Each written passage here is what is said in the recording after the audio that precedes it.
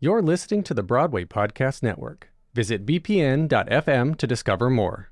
With Lucky Land Slots, you can get lucky just about anywhere. Dearly beloved, we are gathered here today to... Has anyone seen the bride and groom?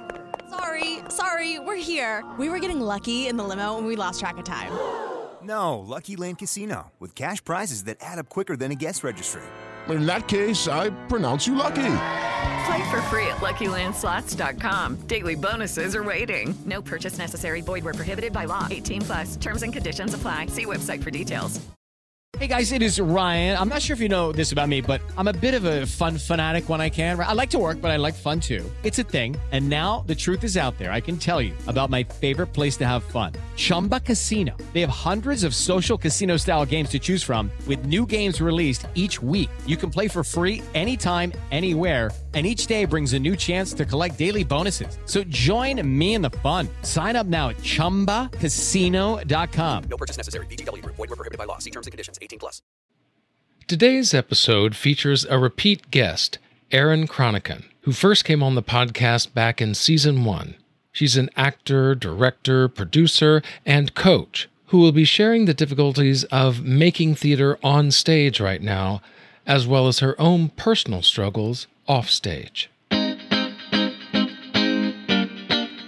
It's a very weird situation, almost like disembodied, like it's not really happening to me because it's really not as bad as what other people are going through. And then I have to remember, oh, I have terminal cancer. That's pretty bad too.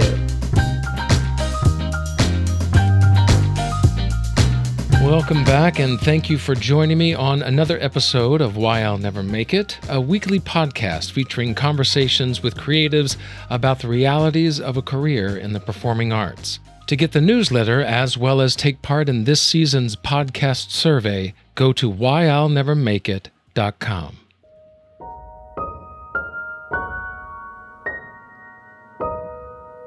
Erin Cronican was one of those handful of creatives who came on the first season of the podcast. And at that time, she was talking about her theater company that she was running, but also about her battle with cancer that she had beaten back in 2016. Making theater today is even tougher, with COVID having shut down so much of the arts in this country. And like many artists, she longs for the days when it wasn't so tough as it is now. Producing theater, productions of theater, was a nice, well-oiled machine. I knew as the show came up exactly what to do every single day leading up to the show, through the show, and then the closing of the show. So now it's just like the wild, wild west. I have no idea what I'm doing. But as if that wasn't bad enough, Erin has also had to deal with her own health issues, as cancer once again has affected her life. I have stage 4 breast cancer that has spread to my lungs, my brain, and my bones. It's well controlled at this point, so I'm not living with a lot of symptoms from the cancer. I have a lot of side effects from the chemo. That's a whole other thing, but the cancer itself is being, held at bay. But whether it's COVID or cancer, Erin Cronican's company, the Seeing Place Theater, has continued to grow since its first production in 2009, creating edgy and compelling reinterpretations of work by master playwrights that reflect the struggles and triumphs of our current society. This episode is part 1 of my conversation with Erin as we dig into her as both an artist and as an individual. And in part 2, we'll dig into the nuts and bolts of producing theater in this unique frontier of arts right now. Absolutely. I mean, even in the midst of this crazy pandemic, we're finding new ways to try to stay relevant and stay solvent. The Seeing Place Theater is built and managed by the actors themselves and has a core ensemble group of resident actors. And so we start our conversation by discussing what she's doing to help and engage with that company of actors. Well, like most theaters, we've had to postpone our artistic offerings, the productions that we're doing. And we're not, for the foreseeable future, planning on putting anything online. right now, what we're focused on is we built an education and outreach program that is all online right now, and we're really focusing on building that out. It's an important thing for our future as a theater company to have an education program. And though it would be wonderful to be able to do it face to face, the ability for us to do it online allows for people from all over the country or all over the world to participate in what we're doing. And without this time, with all the producing we were doing before COVID, we didn't have the bandwidth to create another program. So this is forcing us in a way to look at what can we do right now. And I'm finding myself being a little grateful that we have this downtime, although I can't be grateful for this horrible thing that we're going through, but we are certainly trying to make the best of it. No, it's really forced a lot of us artists and creatives to think outside the box, which I think is something we were good at as artists, and being able to do that. And what have you found to be different or challenging about reaching out to a wider audience? Right now, it's a whole new ball game. So we know artistically what we're doing. We know what we're trying to bring to people, but the marketing of it is very different. Trying to find the right audiences is very different, and we're providing many little events. So instead of a 3-week run of one thing that we're promoting 12 things in the course of 3 weeks. And so those all have their own baby audiences. Trying to make sure I'm hitting all of them and that they know about it can be challenging. So trying to harness the power of social media as best I can, and the word of mouth that we've had. So it's starting very slowly, but I'm convinced that with anything like this, you need to kind of develop a habit, and over time, people will start to recognize, oh, the Seeing Place has offerings, and they have offerings every week. And if this week doesn't work, next week will work. And so we just have to trust that that's the case and just keep putting out good content. I totally understand. As a podcaster, it's basically the same thing. You hope people will come, and you just keep putting out good stuff constantly on a consistent basis, and you trust that the audience will be there and will continue to grow. Yeah, that's a good point. It is very similar to what you do, because you have a through line, of course, with your podcast, with the types of guests that you're bringing in, but everybody brings a different story. So there's a whole new audience available. And on the one hand, you're hoping your guest will promote it for you because that gives you access to that audience. But that's the same thing for us. And as COVID has affected so many businesses, both creative and corporate, finances are certainly a struggle for us all individually. And how is Seeing Place managing all that? Well, we're very lucky. We have very little overhead to run our business. We do have a deposit down at a theater that they've been very generous to allow us to hold that deposit for whenever things open up again.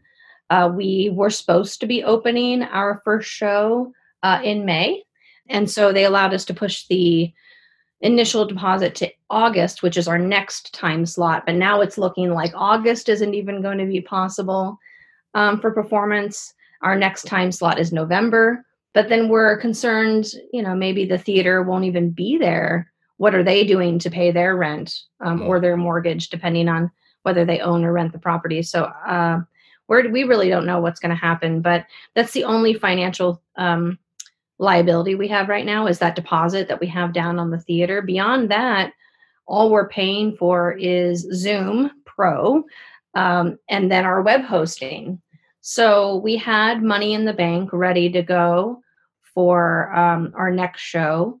Not enough money, of course. We still needed to fundraise, but we have a little bit of money in the bank. So, and with starting this education program, we're getting a little bit of cash flow in, which we're pumping back out to our teaching artists so that they have at least a little bit of something and a little bit of money coming in. So we're very lucky financially that we don't have a lot of commitments, but certainly we're very, very concerned about what's going to happen when things open up again, because where are those funds going to come from? Are the donors going to be there the way that they have been in the past? Will they be spending money on the theater? We don't know. We hope so. Yeah, I think this time has, and certainly for me, it's made me realize how really interconnected we all are. Like, I think a lot of times us theater folk, we can feel like we're in our own bubble, and we kind of, it's a very small, tight knit community generally, but how dependent we are on, like you said, that theater. How are they paying their bills? And then the building that they're in, how is that building paying its bills? And then how is the bank that holds that? And we really are all interconnected in many ways that I think I hadn't really thought about before. I knew kind of intrinsically, but we really are all in this together. And I think it's something that, as you said, we kind of have to figure out what this normal is going to look like once things are open again, and then what people are going to really want to do with that. Exactly. And I run a theater company, but I'm also a professional actor outside of that. And when are those employers going to go back, and will they be able to provide a living wage? And with theater in general, there's so many conversations about how it'll be one of the last pieces of industry to come back, like it was before, because of the way that audiences are corralled into a theater space and the kind of intimacy required from the actors. And it's there's no normal to go back to. If we open this year at all, there would be some very strange requirements that I don't know how we're going to get around in terms of social distancing and masks. And yeah, because I hear about businesses that are asking, have you been coughing, or do you have a fever, taking temperatures of people. Like I was listening to one news report about a barbershop that's having to do that, and they have to space out everyone 15 minutes in between so that they can clean up after each and every customer. Right. I asked some questions on social media of our followers, on our theater page, just kind of asking what their thoughts were on theater and when it's coming back. And one little piece of good news is there is a consensus amongst our followers that they think they would be more comfortable going back to a small theater than they would a larger theater, just because of the number of people and the ability, like you said, of a smaller theater being able to clean things very quickly. Our theater is a black box theater where we set up our seating differently for each show. So we have a lot more possibility to social distance our audiences than, let's say, a Broadway house. The amount of expense it would cost to socially distance people in a Broadway house is a little crazy. But I think financially, it's a similar hit, to limit when we could normally bring 50 people in, and now we're only allowed to do 25. How can we possibly make back our expenses on the show? Which then makes you think about, well, what type of production is there? A 2-person show that just has a table, Right. That's a good point. Yeah, we were kind of joking around. Our next show that we want to do is a hospital drama, and it's like, well, we could have masks. You won't see anything, but it could be an interactive experience. Yeah. Now, another thing that I've been thinking about throughout this quarantine is that term non-essential. And we have been deemed, theaters, artists, we've been deemed non-essential. And while in the broader sense, I certainly understand what they mean, but I've certainly had to kind of come to terms with being defined as that. Has that presented any thoughts to you? Well, I think it's bogus. That's a kind word for podcasting, because what are we turning to in this time of crisis is entertainment as much as we can. And it's not just actors. Of course, we're turning to music and books and poetry and many, many different kinds of performing arts that are happening on Zoom and Facebook Live and whatnot. So I think that we are essential. I think the what essential means has been cracked wide open, because I don't think anybody, until you suffer the loss of these industries, people don't think of garbage collection, for example, as being essential until you don't have it. And then you say, oh, our way of life is completely destroyed. And we need those grocery workers. We need those. We always knew that doctors and nurses were important to our lives. It's some of these other, people who are delivering our food from the restaurants that are staying open. So I'm aware that artists are not providing those kinds of services, but the mental health support that the arts have provided, it's, I think, to be honest, I think it's very similar to how people think about the arts anyway. It's not surprising to me that we would be deemed unessential or non-essential, because I think that there has been a trend for a very long time of devaluing the arts with as much as we can get for free online and how inexpensive it is now to consume art online. We forget how much money goes into making that. When the distribution streams are so wide, of course, you can pay only $7.99 to have Netflix. But yeah, I think that were we to take art away, what would our mental health be like? I can't even imagine. Yeah, I mean, because something just as simple as going out into the park. I've never been much of a park person here in the city because I'm either out auditioning or I'm doing this or going out to eat. So I'm constantly out in the city, but going to a park per se wasn't always top. But now, just being able to walk around the park that's across the street from me is a blessing. And just Mm-hmm. something as simple as that. So, yeah, those times, those things that we took for granted are now things that we like clamor for. Right. And it's the simple things. And I think that's something that as artists, we have always taken very seriously, looking around at the world and seeing what matters and what stories do we need to tell and what things do we need to call out about what's happening in the world, and bringing that to people in a packaged story that people can understand. And I'm curious to see what stories come out from this. I have to be honest though, like watching a COVID-19 story, I'm not sure I'm ready for that yet. I feel like we're way too much in it to want to, see what's going to come out from that. Well, yeah, even artistic renderings of what 9/11 meant. It took Yeah. years for, like Come From Away. It took years for something like that. And even Come From Away was kind of two steps removed from actual 9/11. So I Yes. think big events like this will certainly produce some thoughts and some art and people trying to make sense of it. But I think, like you say, it's going to be tough to really dig into it too deeply. Yeah. One bright spot amidst the tragedy that is COVID-19 has been the amazing work and dedication of healthcare professionals, those on the front lines of battling this illness. And for a couple of months here in New York, 7 p.m. was a very special time to honor these essential workers.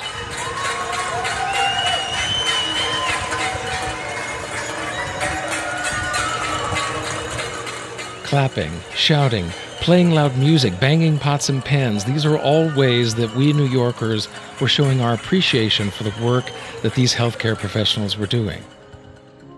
And for Erin, the work they do is even more essential as she once again is battling cancer.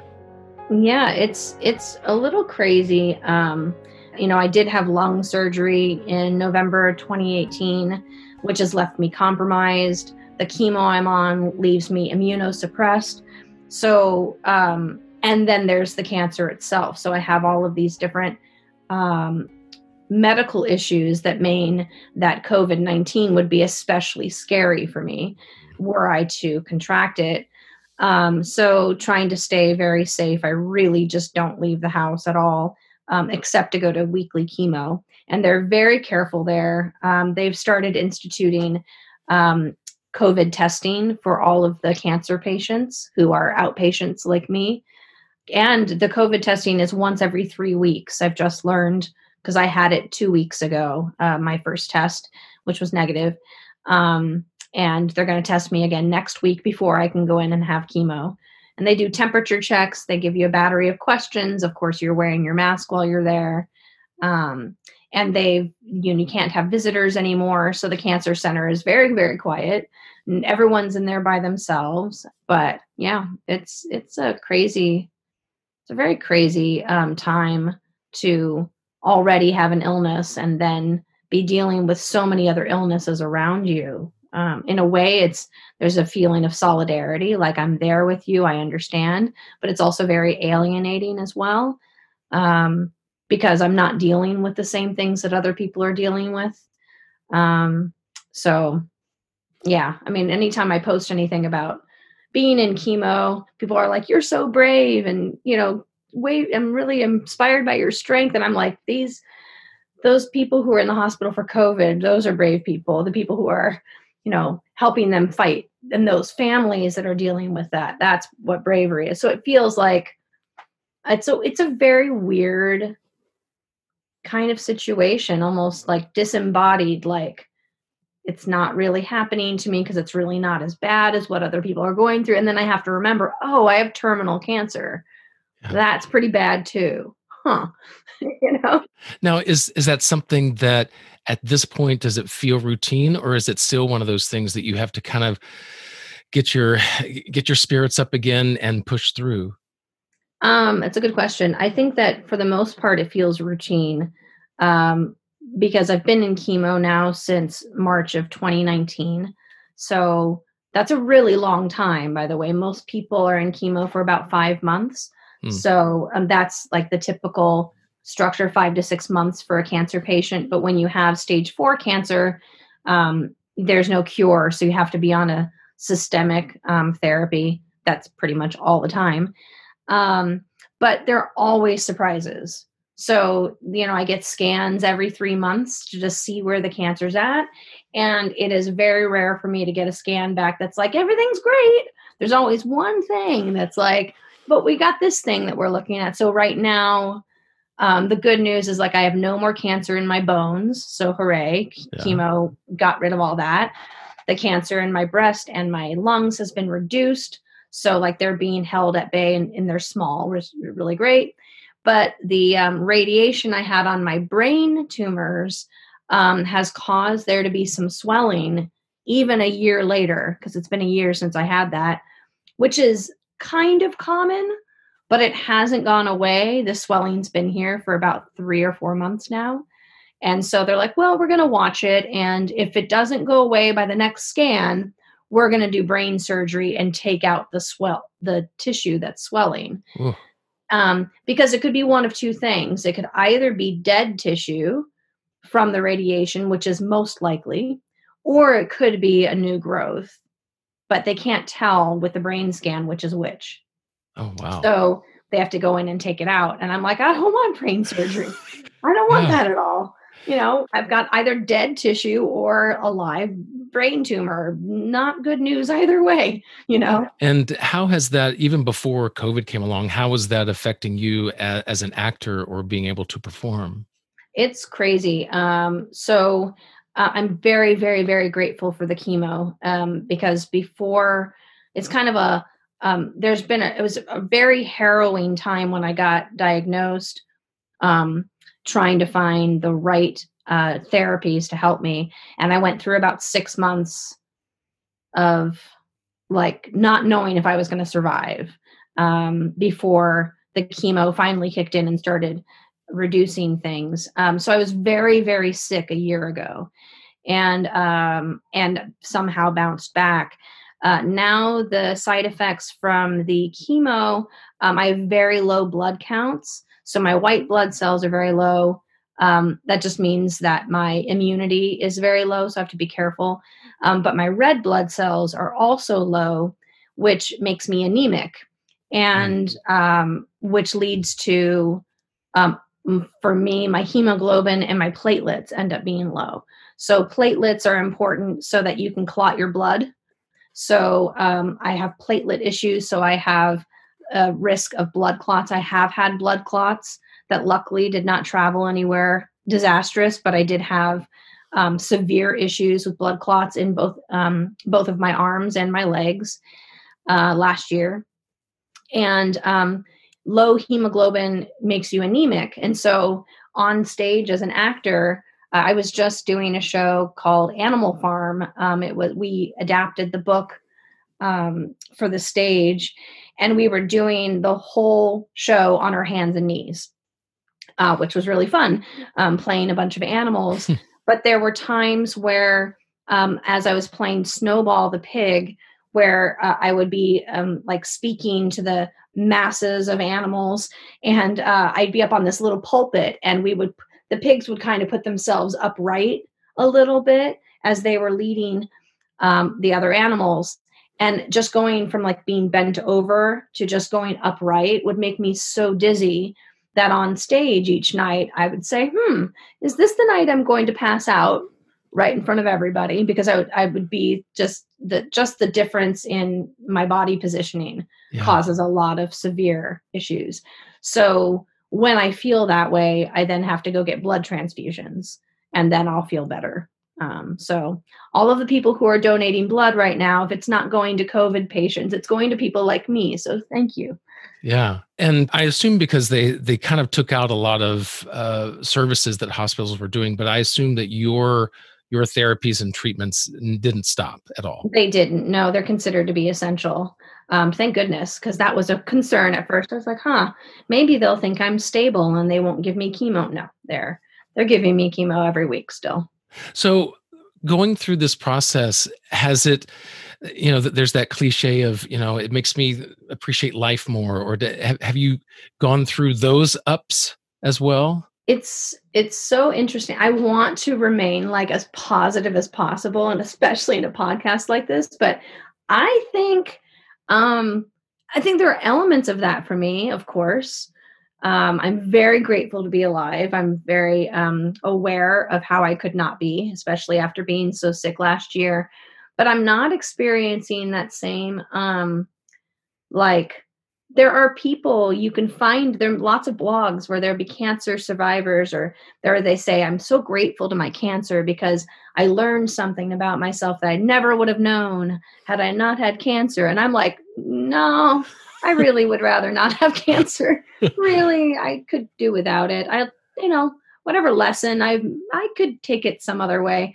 And I think that is because cancer is so scary, and so many people know people who have cancer, especially those who are older, know people, or we know people who are older than us that have it.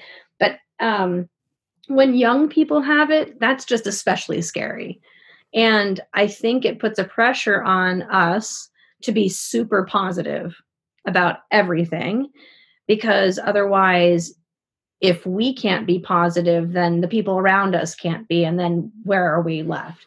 So I sort of feel like this whole, like, you're a warrior, in the stage 4 community, we're not survivors, because survivor would imply that like you've beaten something, but you're still in the middle of it, and you will always be in the middle of it. So we call ourselves thrivers instead of survivors. But even that feels a little hollow to me. It feels like it's part of this machine to like pretend that everything's okay. And it's just not. It's just a terrible situation, but you can still have, and I try to have as much positivity as I can and as much optimism as I can about the future without having to resort to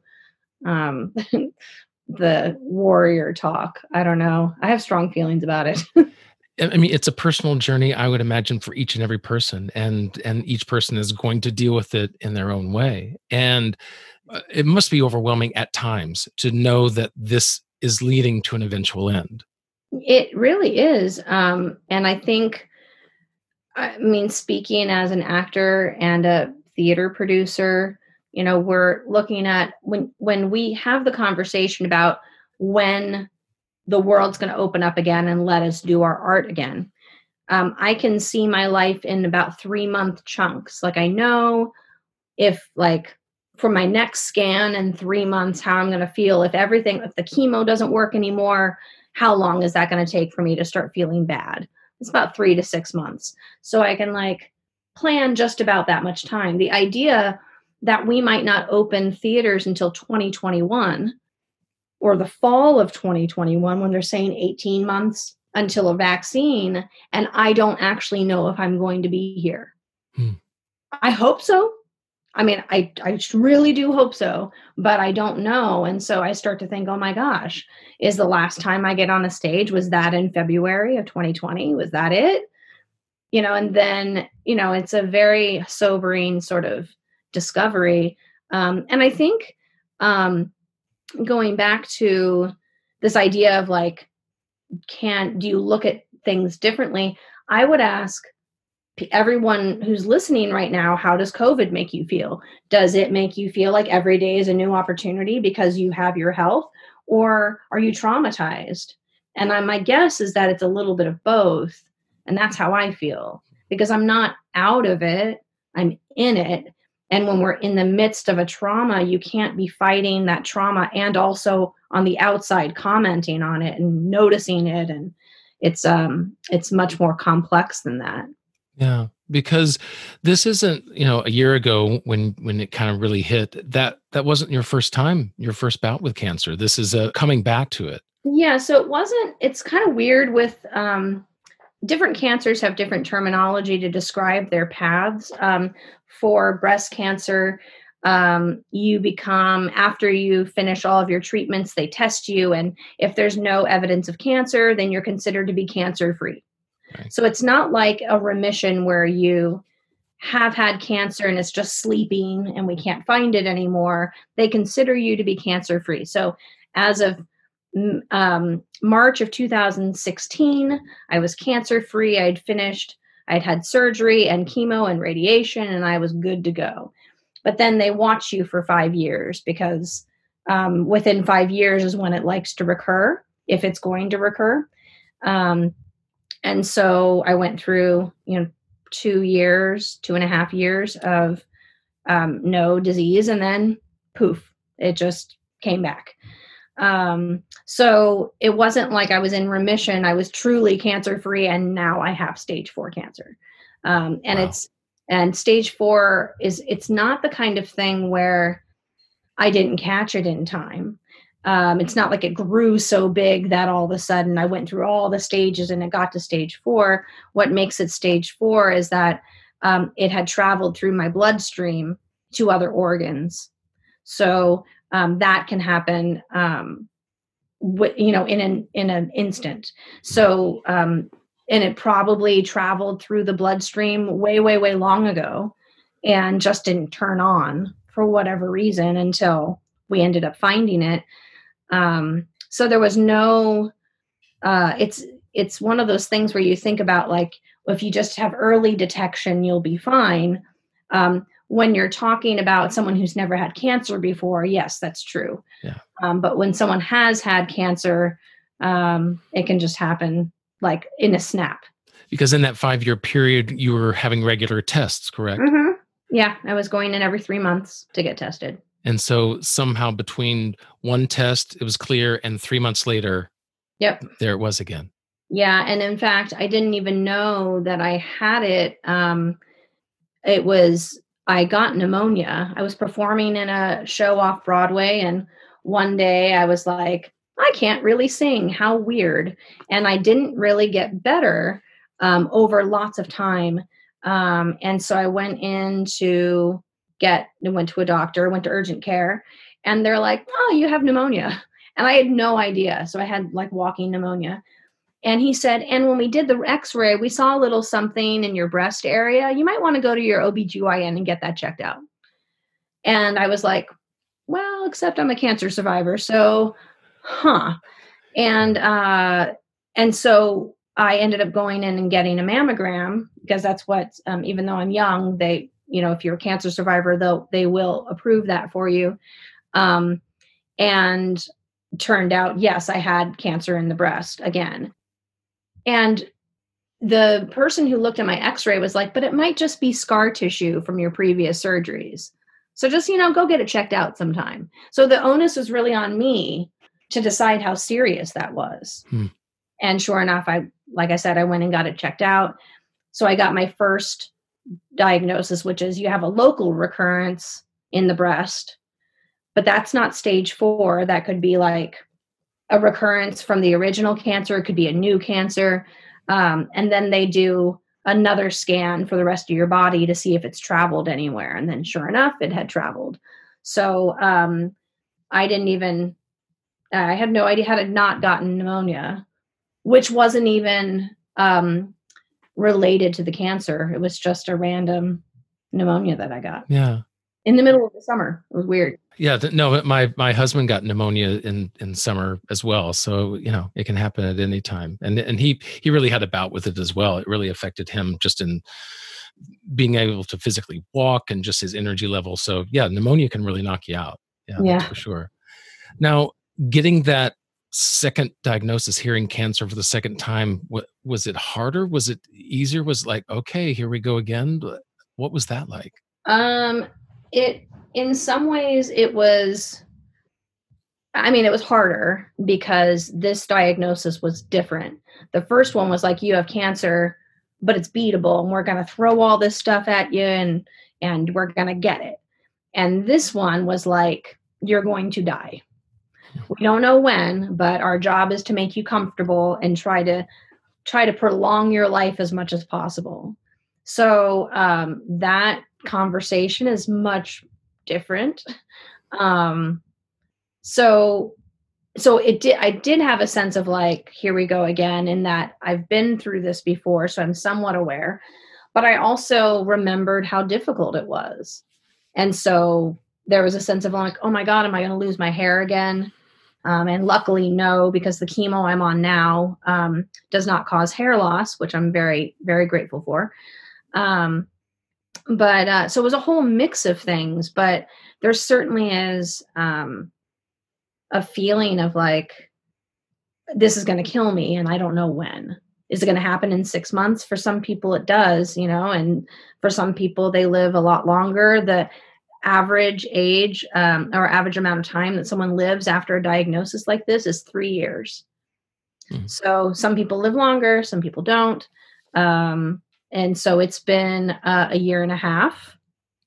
That's why it's like, I don't know if I have to wait another year to go on stage again because of COVID. I don't know if I'm going to be here. I hope. Where have you found your greatest level of support? Has it come from within you, from others, from being in theater? What's kept you going? Good therapy. That helps. I think that's good for all of us. Yeah. Yeah. I think, for me, it took a little bit of time, and I had read online from some other stage 4 cancer patients. They're like, rage, get depressed, give yourself that time. And then you'll realize, oh, I'm still alive. Okay, it's now time to get down to business and figure out what my life is for. But don't push yourself too fast because you have to get through this shock, this initial shock. And I'm still trying to figure out what I'm supposed to do at the beginning of the year, during New Year's, everyone either comes up with resolutions or they come up with a word for the year. And my word for this year was legacy. So what is the legacy that I want to leave? What are the things I want to do, which is distinct from a bucket list, by the way.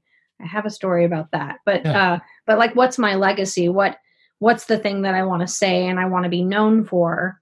And that is very confronting because I found that some of the things that I had filled my life with, I no longer believed were part of my legacy.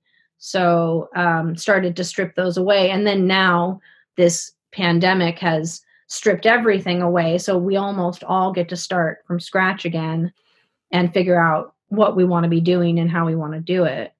Yeah, so that term of legacy, it's basically a way for you to think about how you want to be remembered, or rather what's going to be most purposeful and important to me. Yeah, what's most purposeful and how do I want to spend my time? And then not like the day-to-day time, like a lot of times. And I keep focusing like what people are dealing with in the pandemic. It's very similar to how I've been dealing with cancer. It's like, I thought with this downtime, I stopped working full time once I got diagnosed. Now I'll have time to read.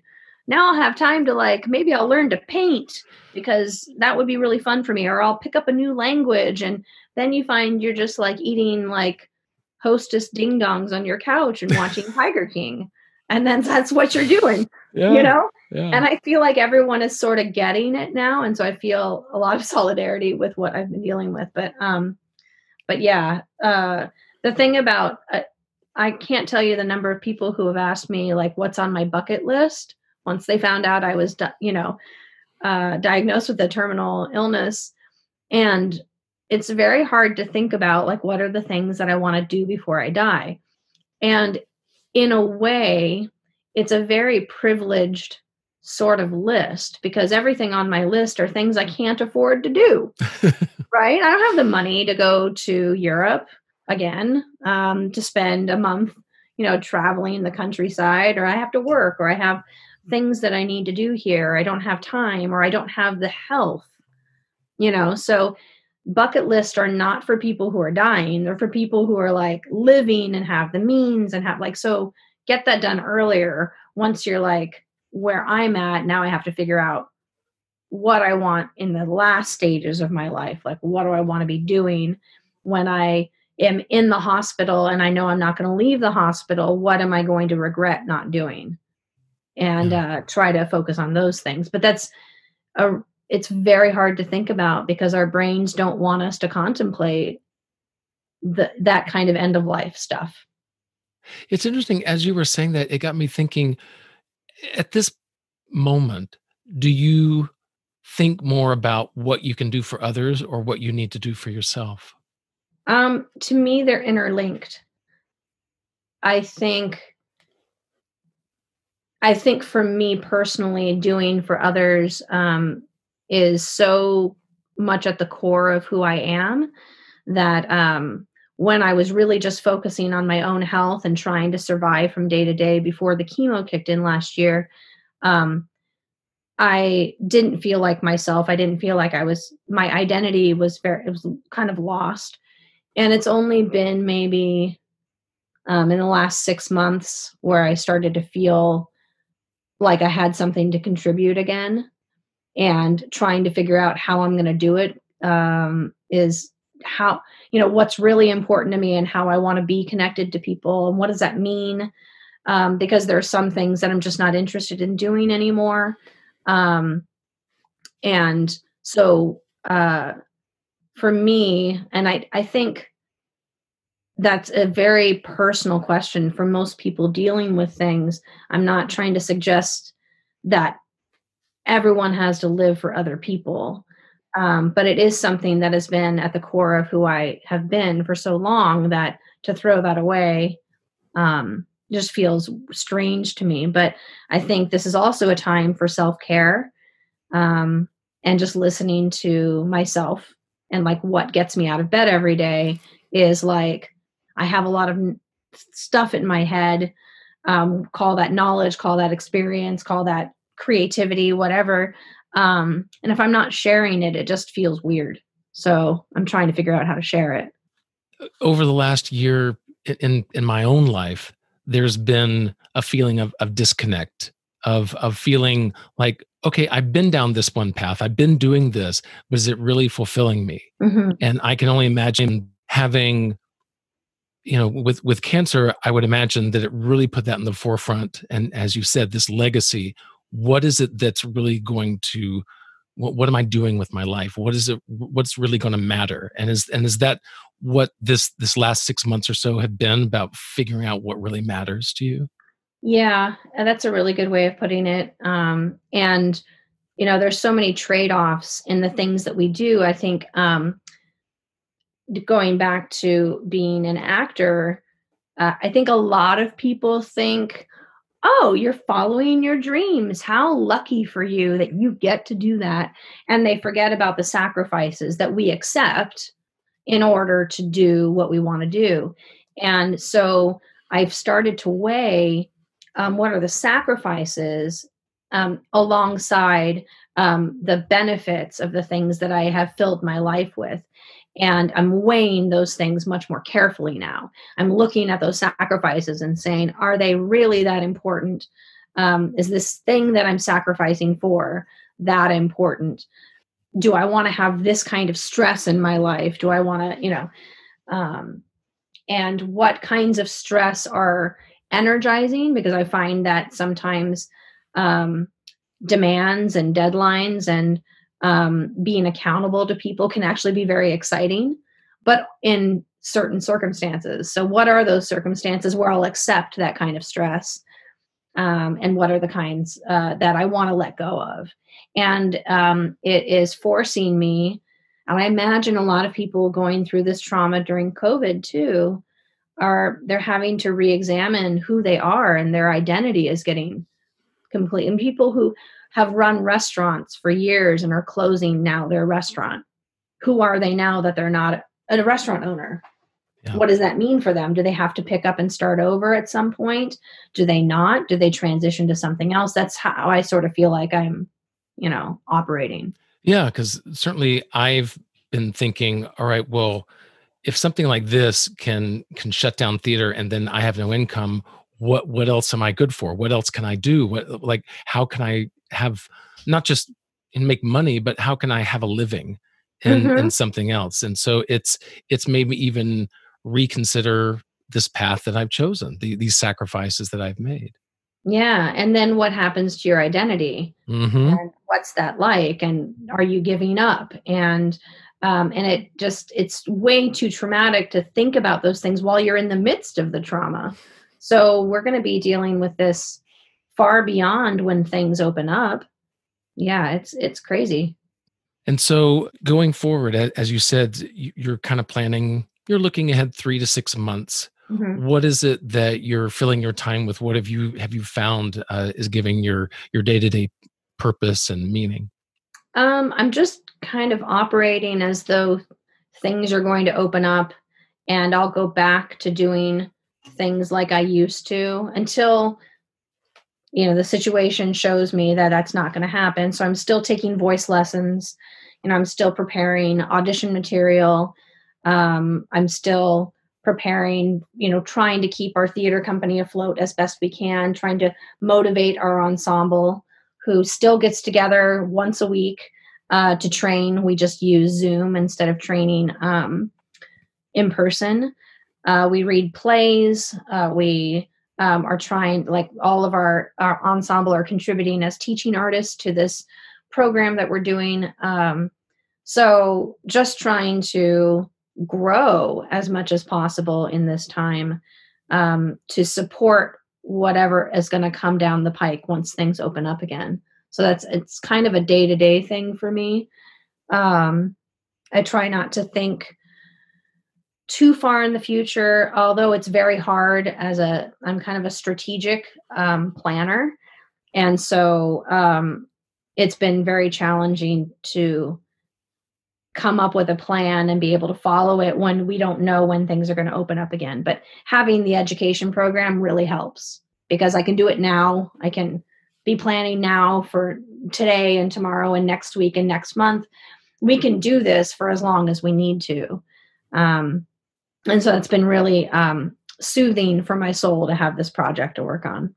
And in that planning, has those final days and what would happen after you're gone, have you started to put plans in place for what that's going to look like? Kind of slowly. I have a will, so financial planning is obviously really important. And my mother recently passed away and I've been dealing with her affairs and being a part of that process gives me some clarity in how I want to plan for my own.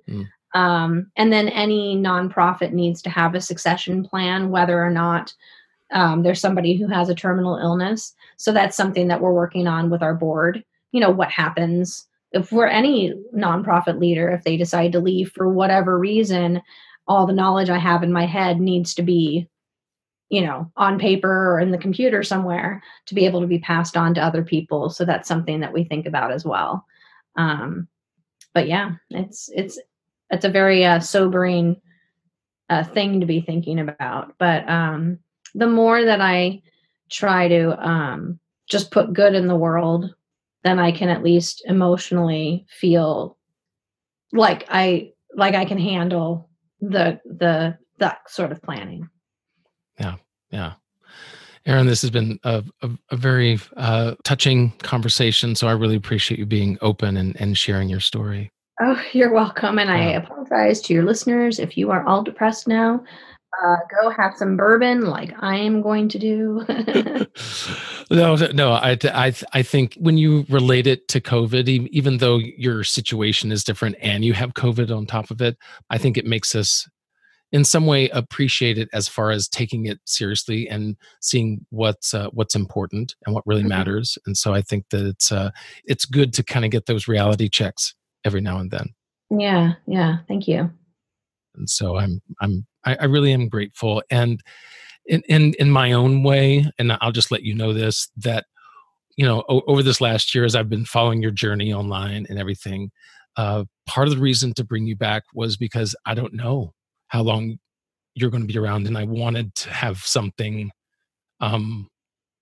something that's tangible, that part of that legacy that you're building. So this can be something that people can listen to on down the road. That really means a lot to me, Patrick. I really appreciate it.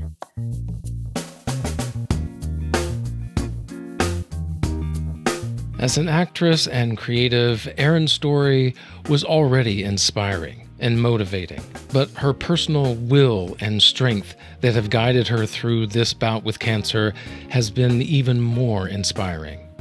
If you'd like to contribute to the Seeing Place Theater and continue the work that she's doing through that ensemble company, you can donate at seeingplacetheater.com. A link to their donation page will be in the show notes.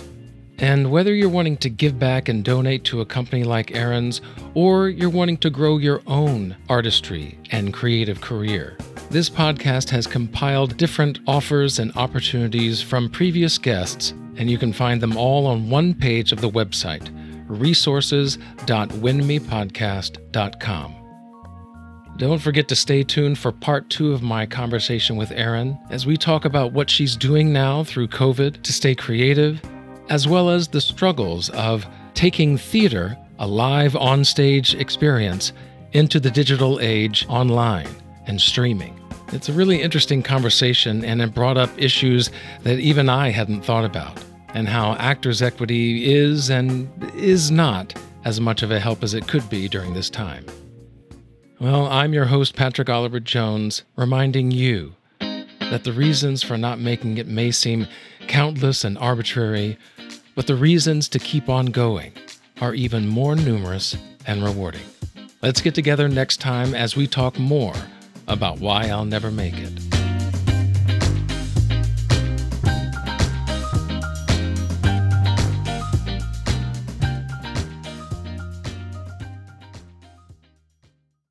Hey, it's Leslie Odom Jr. here on the Broadway Podcast Network to tell you about the Rise Theater Directory, a program of Maestro Music. Rise is a national online resource designed to connect and empower backstage and administrative and creative theater professionals from underrepresented backgrounds.